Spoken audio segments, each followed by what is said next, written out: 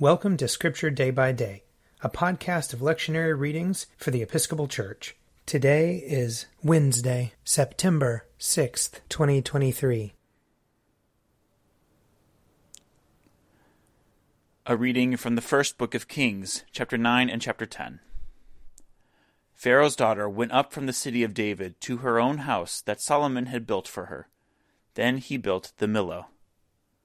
3 times a year, Solomon used to offer up burnt offerings and sacrifices of well-being on the altar that he built for the Lord, offering incense before the Lord. So he completed the house. King Solomon built a fleet of ships at Ezion-Geber, which is near Eloth on the shore of the Red Sea, in the land of Edom. Hiram sent his servants with the fleet, sailors who were familiar with the sea, together with the servants of Solomon. They went to Ophir and imported from there 420 talents of gold, which they delivered to King Solomon. When the queen of Sheba heard of the fame of Solomon, fame due to the name of the Lord, she came to test him with hard questions. She came to Jerusalem with a very great retinue, with camels bearing spices, and very much gold, and precious stones. And when she came to Solomon, she told him all that was on her mind. Solomon answered all her questions. There was nothing hidden from the king that he could not explain to her. When the queen of Sheba had observed all the wisdom of Solomon, the house that he had built, the food of his table, the seating of his officials, and the attendance of his servants, their clothing, his valets, and his burnt offerings that he offered at the house of the Lord, there was no more spirit in her. So she said to the king, "The report was true that I heard in my own land of your accomplishments and of your wisdom, but I did not believe the reports until I came and my own eyes had seen it. Not even half had been told me. Your wisdom and your prosperity far surpass the report that I had heard. Happy are your wives, happy are these your servants, who continually attend you and hear your wisdom. Blessed be the Lord your God, who has delighted in you and set you on the throne of Israel. Because the Lord loved Israel forever, he has made you king to execute justice and righteousness." Then she gave the king 120 talents of gold, a great quantity of spices, and precious stones. Never again did spices come in such quantity as that which the queen of Sheba gave to King Solomon. Moreover, the fleet of Hiram, which carried gold from Ophir, brought from Ophir a great quantity of almug wood and precious stones. From the almug wood the king made supports for the house of the Lord, and for the king's house, lyres also, and harps for the singers. No such almug wood has come or been seen to this day. Meanwhile, King Solomon gave to the queen of Sheba every desire that she expressed, as well as what he gave her out of Solomon's royal bounty. Then she returned to her own land with her servants. Here ends the reading. Psalm 38. O Lord, do not rebuke me in your anger. Do not punish me in your wrath, for your arrows have already pierced me, and your hand presses hard upon me. There is no health in my flesh because of your indignation.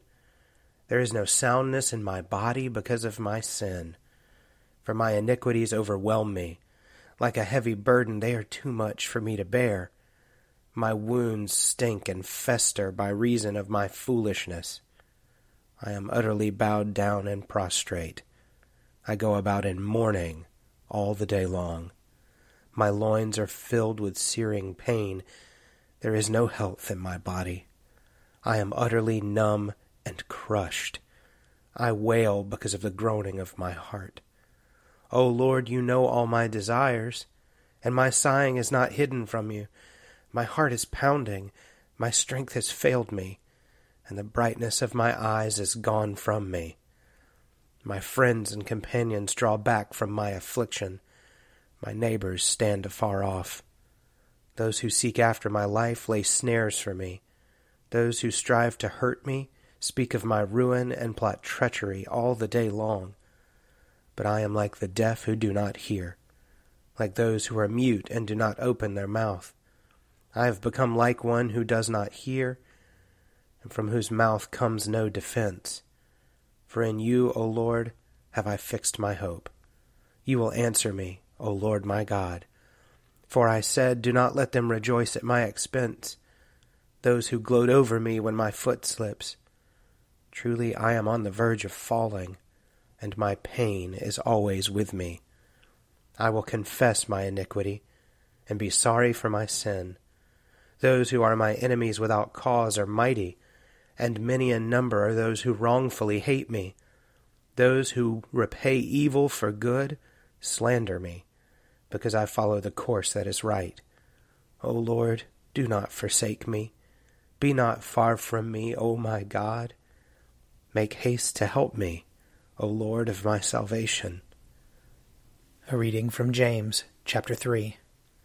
Not many of you should become teachers, my brothers and sisters, for you know that we who teach will be judged with greater strictness. For all of us make many mistakes, and anyone who makes no mistakes in speaking is perfect, able to keep the whole body in check with a bridle. If we put bits into the mouths of horses to make them obey us, we guide their whole bodies. Or look at ships. Though they are so large that it takes strong winds to drive them, yet they are guided by a very small rudder wherever the will of the pilot directs. So also the tongue is a small member, yet it boasts of great exploits. How great a forest is set ablaze by a small fire, and the tongue is a fire. The tongue is placed among our members as a world of iniquity. It stains the whole body, sets on fire the cycle of nature, and is itself set on fire by hell. For every species of beast and bird, of reptile and sea creature can be tamed and has been tamed by the human species. But no one can tame the tongue, a restless evil full of deadly poison. With it we bless the Lord and Father, and with it we curse those who are made in the likeness of God. From the same mouth come blessing and cursing. My brothers and sisters, this ought not be so. Does a spring pour forth from the same opening both fresh and brackish water?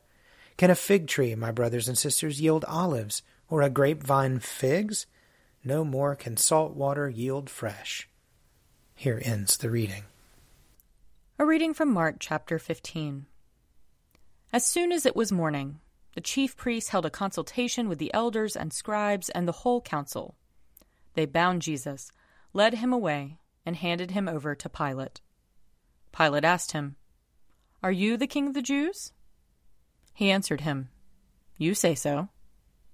Then the chief priests accused him of many things. Pilate asked him again, "Have you no answer?